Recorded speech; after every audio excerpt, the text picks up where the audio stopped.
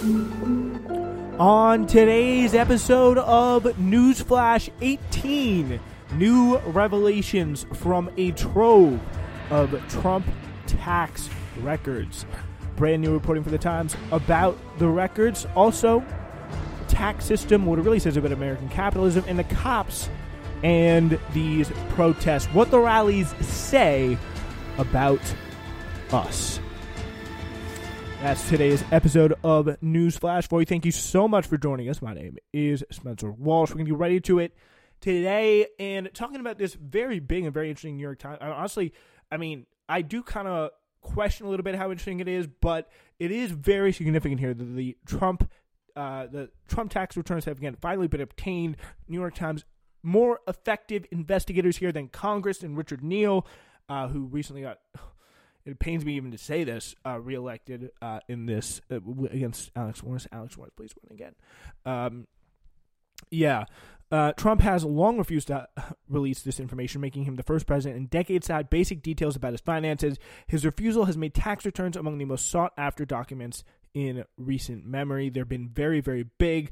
Trump paid no federal income tax in 11 or 18 years that the Times examined. In 2017, after he became president, his tax bill was only $750 because, as I understand it, he lost a lot more money than he gained on various projects. So that was really how he was kind of able to scam the system and claim different things as losses.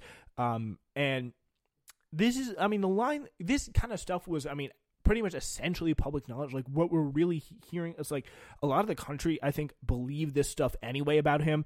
And even the people who voted for him. But we saw what happened. We saw his response for this last cycle 4 years ago. We're going to get a preview. It's going to be a little bit debate Tuesday night, tomorrow night. You will have a preview of what he's going to say right now. I scammed the system, folks, didn't I? I'm good. I'm smart. I'm the smart rich guy who scammed the system and got my way out of it. So, why get mad at me? I'm in the clear here.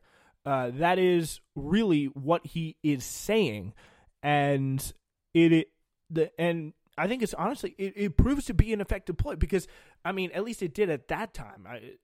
I don't really see that much reason why it would change, but really what he told people is they know the system's corrupt. He knows the system's corrupt. He's out there saying it. He's saying that he knows how to scam the system, and he knows that the whole pitch there is that he would be their crook. He would be their person inside the system here. So I really kind of struggle a little bit to see how effective this is going to be. So he's reduced his tax bill with questionable measures, including a $72.9 million tax refund is the subject of an audit by the IRS, which could be a bit of a problem for him in the post-presidency period for him. I have to imagine, if anything, many of his signature businesses, including his golf courses, report losing large amounts of money, losses that have helped him to lower his taxes. So, again, how true is that? We don't know.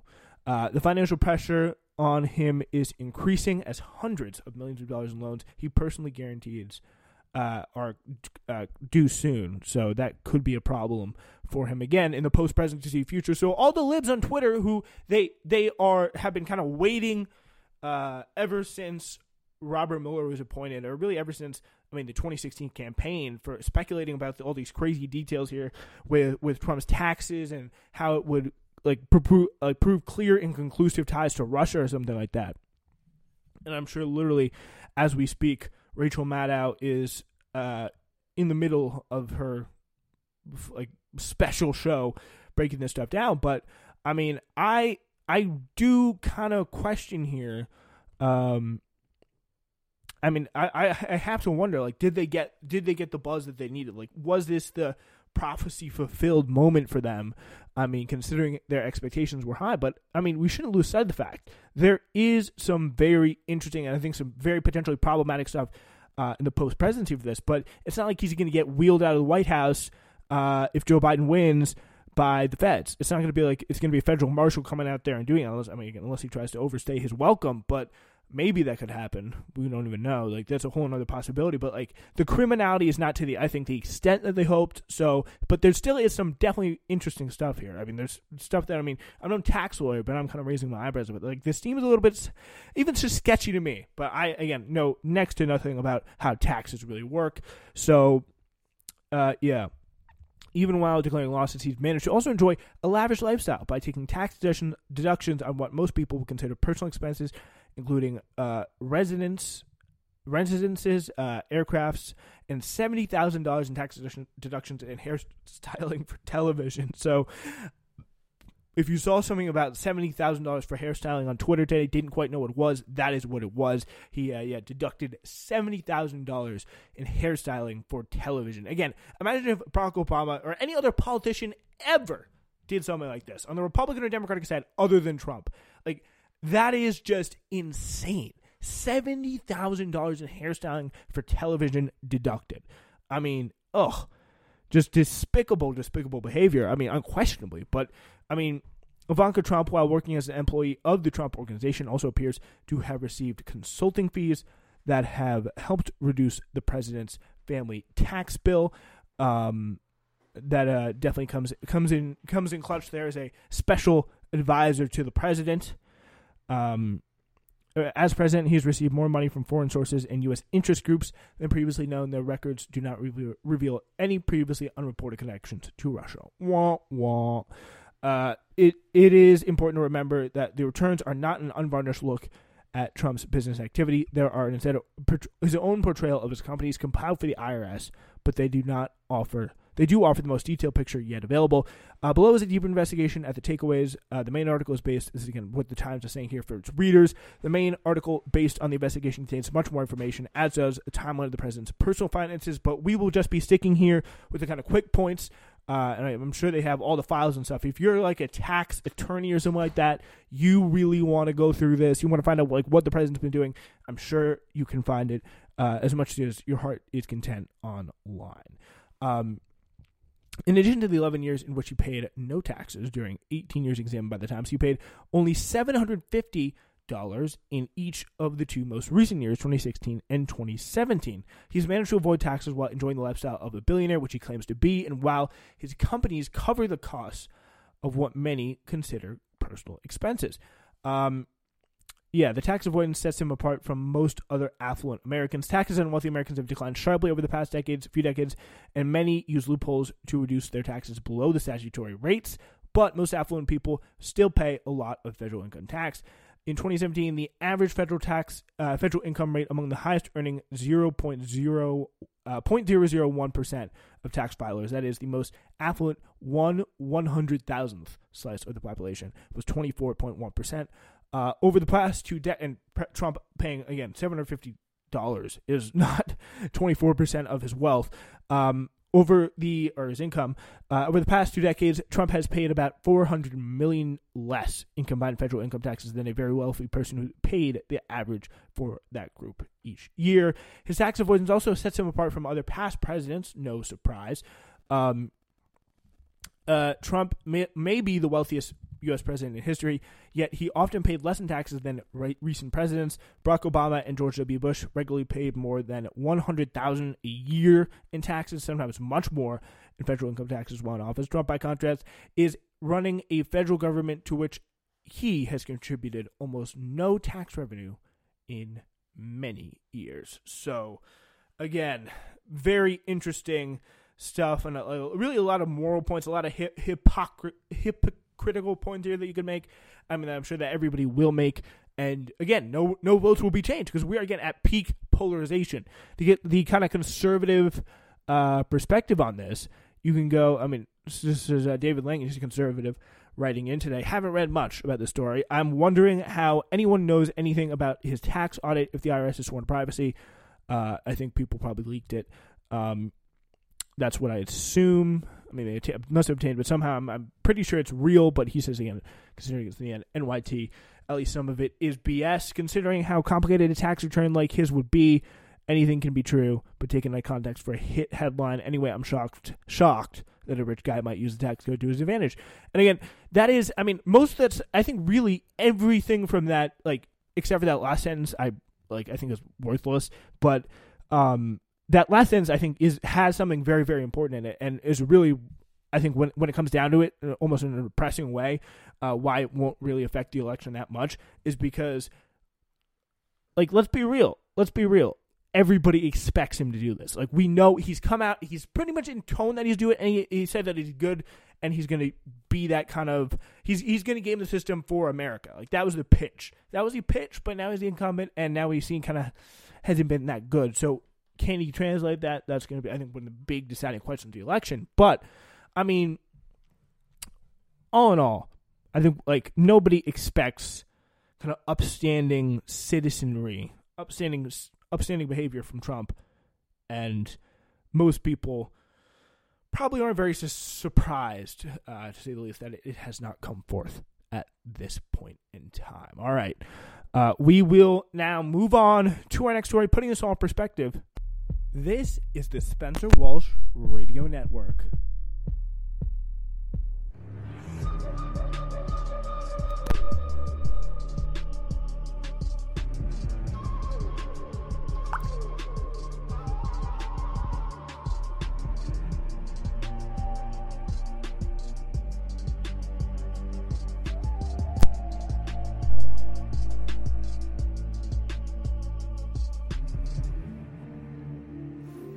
We are continuing our coverage, of course, of the big story about Trump's taxes today, and I do want to do it through a very good piece in the Discourse blog.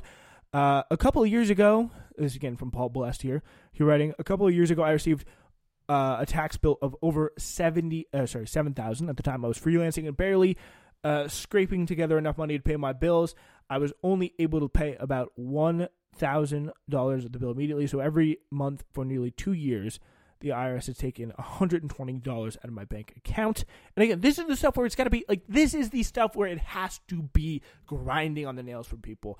And I mean, it, as much as it should make a political, like, as much as you kind of, like, know in the time that we are, like, in the time that we're living in and what we've seen happen, and just, like, the kind of political reality that we've almost all gotten way too used to over the past 4 years, like, we kind of know in our hearts of hearts that this won't really matter, but it should, right? It really, really should, because stories like those that are so, so common, especially in the more non-voting younger generation and the more democratic side of things, like, they know what it's like. They especially know what it's like to pay and struggle to pay income taxes.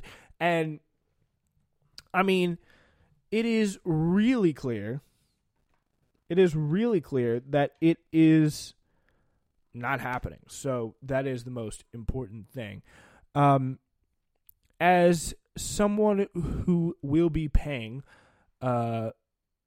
off a tax debt interest for years because I selfishly prioritize things like rent and food over footing the bar tab for a 22-year-old who got a job at HHS because his dad donated $3 million to the RNC, I'll just go ahead and admit it. Reading the New York Times story yesterday about Donald Trump's taxes, particularly the detail where he paid $750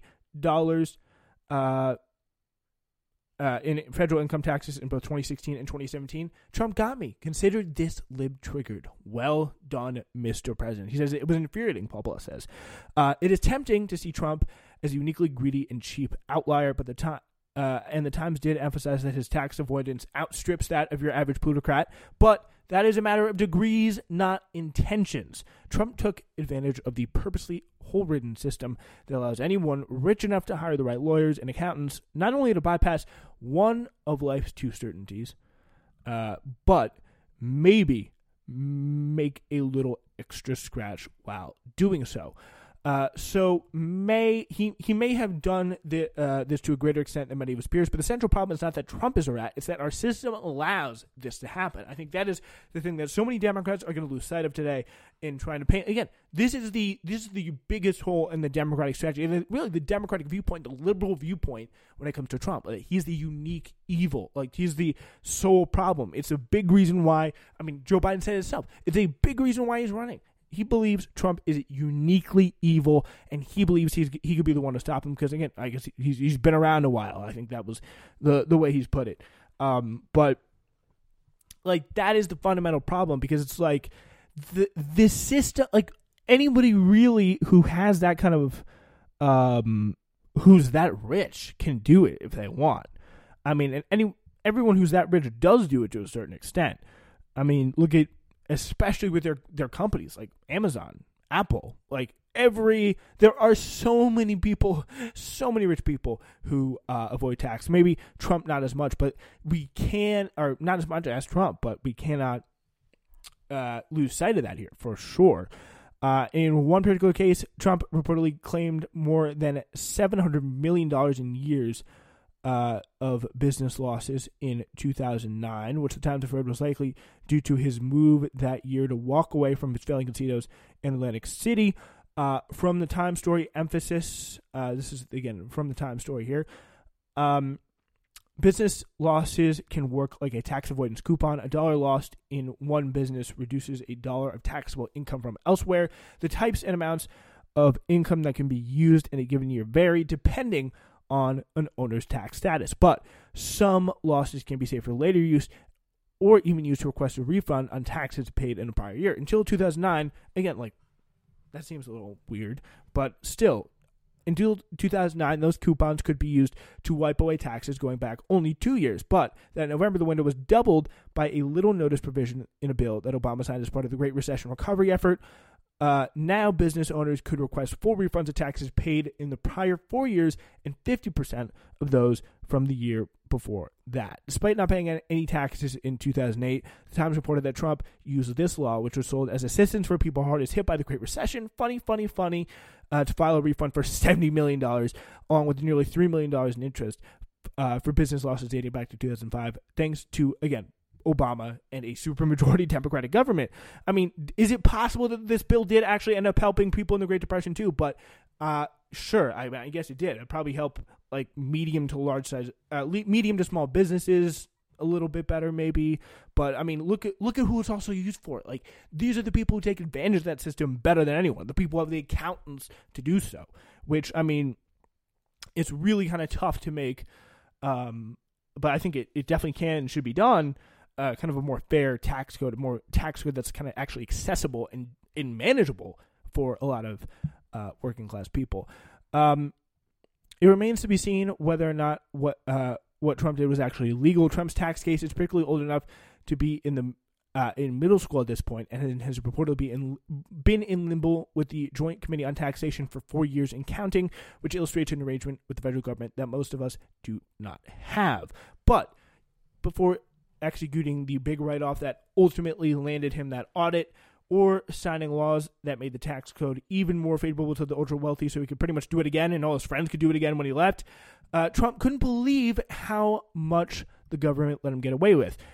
When telling me in 2008 that he was cutting employees' salaries in half, including mine, Michael Cohen told Congress in February 2019, Trump showed me what he claimed was a $10 million IRS tax refund and said he could not believe how stupid the government was for giving someone like him that much money back. And again, he is running this government. He is in charge. I mean, you have to imagine that other rich guys have very similar conversations. Like, how is this this easy? How is this easy? Like, I mean, I think most other rich people should just be like, hey, we pay for it. We pay for the privilege, and it's well worth our investment. But, I mean, that's really what's going on here, right? But still, it is just insane. And it's incredibly infuriating. It's incredibly infuriating, but deep down, you kind of had this deep, like, sense in this pit of your stomach, like, that nothing will change. Nothing will fundamentally change the Joe Biden way. But, yeah, the government wasn't stupid, however, at least not any more than a parent who lets their 6-year-old beat them at a Connect 4 is stupid. And Trump is far from alone. From a 2019 Fortune report, of the Fortune 500 companies that have already filed their 2018 taxes, 60 were profitable, and yet all avoided federal income tax, according to an ITEP analysis released on Thursday. The total of U.S. income of the 60, which the ITEP reports including names such as Amazon, Chevron, General Motors, Delta, Halliburton, and IBM, were more than $79 billion, and the effective tax rates were -5%. On the average, they just got tax refunds. Trump is acting just like these corporations do. He was acting like many, many other rich people, particularly wealthy developers, do by using all the resources at their disposal, of which there were many, to avoid paying as many tax dollars as he can. In 2016, NYU professor Ashwath Damodaran found that the average effective tax rates across all industries was 11%. In real estate development specifically, the rate was just 1.1%, largely due to the industry's reliance on depreciation and debt to finance more and more projects. That was to be expected, as much as anyone living in most countries in the world expects that elites are committing financial crimes and corruption. Makes all of this more depressing. When BuzzFeed News published the FinCEN files earlier this month detailing the depths of the money laundering and willful ignorance of trillions of dollars of suspicious transactions by the world's leading financial institutions, the response was, pretty much a shrug. I didn't even hear about it. I do follow the news quite a bit. It really is insane how much financial crime and double dealing and all that kind of stuff that we have pretty much made essentially legal. And if not legal, unenforceable. So we can't get a handle on the people who did it and actually kind of bring them to justice and put them in the right places. So despite the fact that we all have kind of corruption fatigue and that most people could have guessed that Trump would be a tax cheat and probably guessed it and voted for him anyway back in 2016, this scandal is far beyond what Trump was impeached for or for Russiagate. The country's billionaire president effectively put zilch into the public's coffers for 15 years and had to foot the losses for his business failures.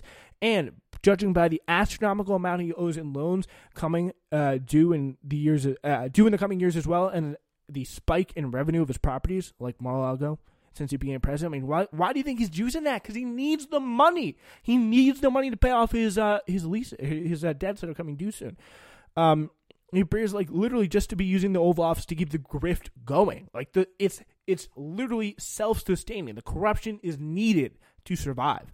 The usefulness of Trump is that this routine really has forced the Democrats, who for decades have largely gone along with the program of deregulation and tax cuts and winking as a wealthy hustle the tax code, to acknowledge the problem exists.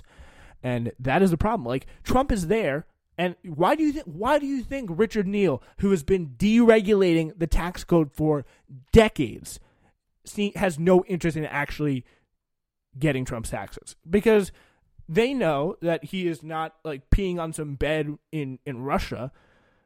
They know he's using clear and blatant loopholes that Democrats had roles in creating and doing all this stuff and ripping off the country. Richard Neal, of course, is the moderate House Ways and Means chairman, said on Sunday that the Times report shines a stark light on the vastly different experience people with power and influence have when interacting with the IRS than the average American taxpayer does. And who's been in charge of that? Your Ways and Means, my friend. Come on. Does this mean they'll actually do anything about it? The revelation probably isn't really going to change many votes, and considering the Democratic nominee for president only wants to roll back the corporate tax cuts half the way, and that Neal, who just fought off a primary from the left, it in no small part by a homophobic smear campaign against his opponent, has been hesitant to commit to even that, it seems unlikely that a unified Democratic government would methodically tackle all the loopholes and the problems in the system that actually allowed Trump to get his ill-gotten gains. That very well could be illegal. So we are going to move on right now to our next story, and that will be in just a moment. We are going to be talking about how the Proud Boys and the cops come together to make an incredibly violent situation, and that will be next.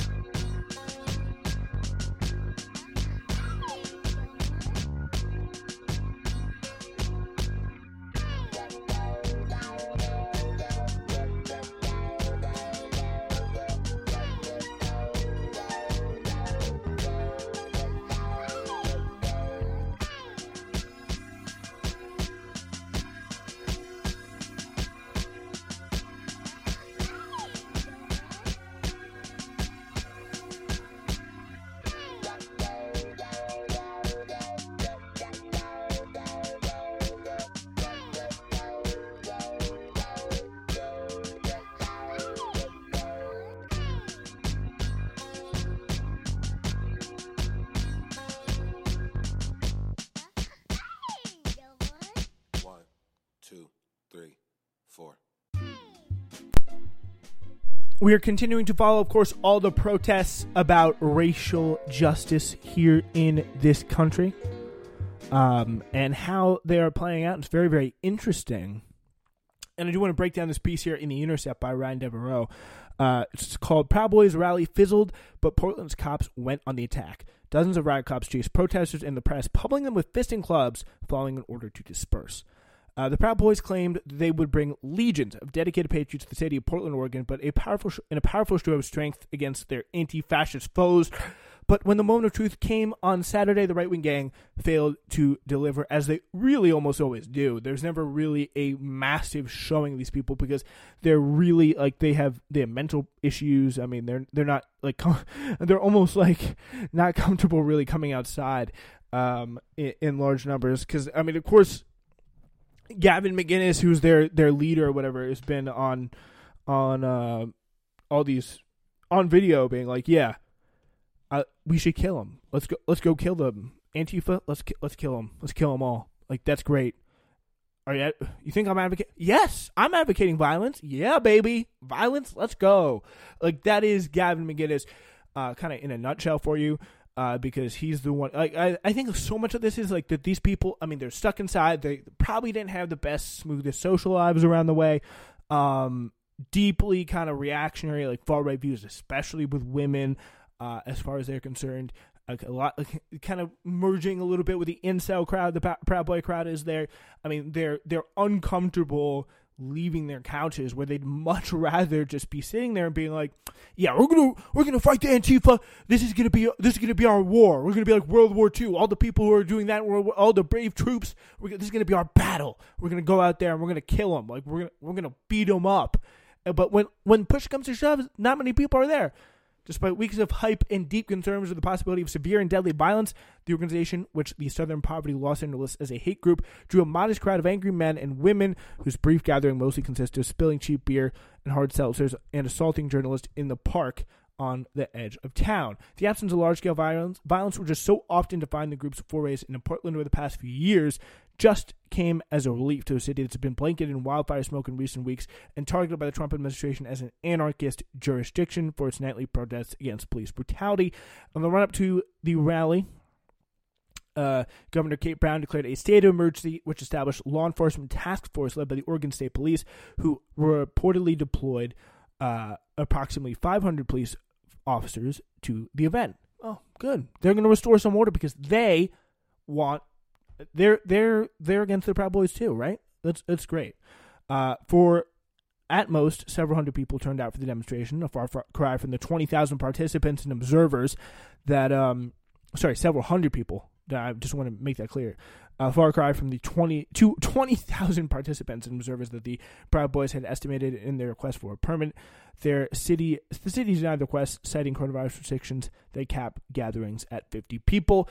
The event over the weekend showed that law enforcement knew how to keep the far-right groups from unleashing violence in Portland all along, but they simply chose not to in previous instances. Michael German, a former FBI agent now at the Brennan Center, said in an email to The Intercept, what the event lacked in numbers and made up for paranoia and talk of persecution.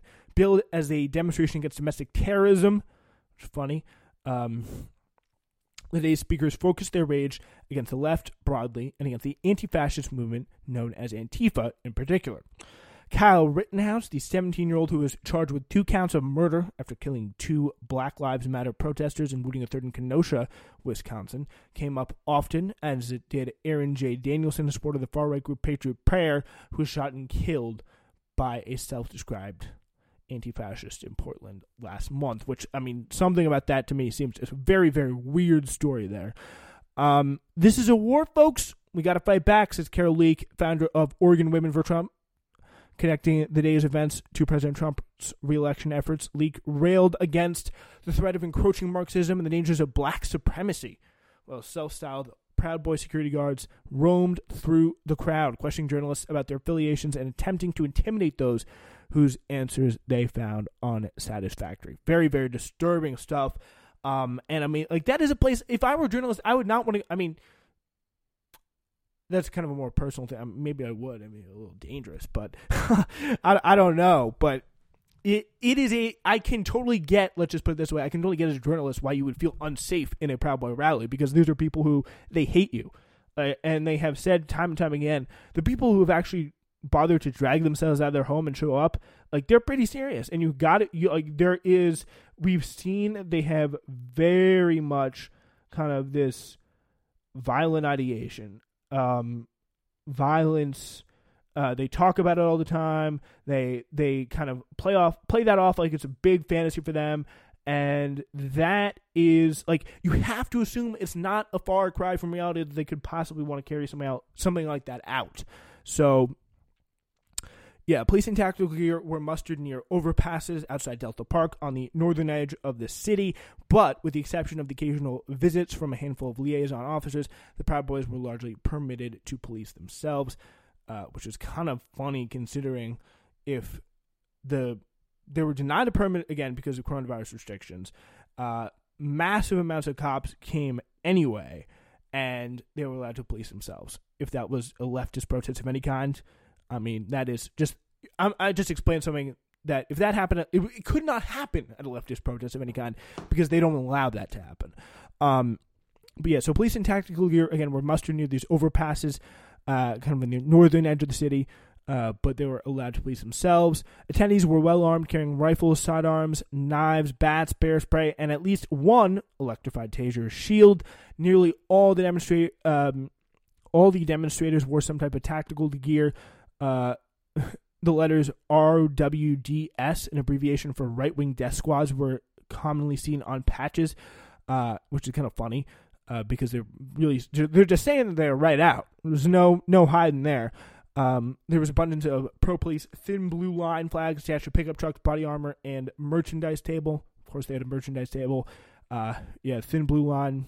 That's like, it's always the best when you see that kind of stuff going on.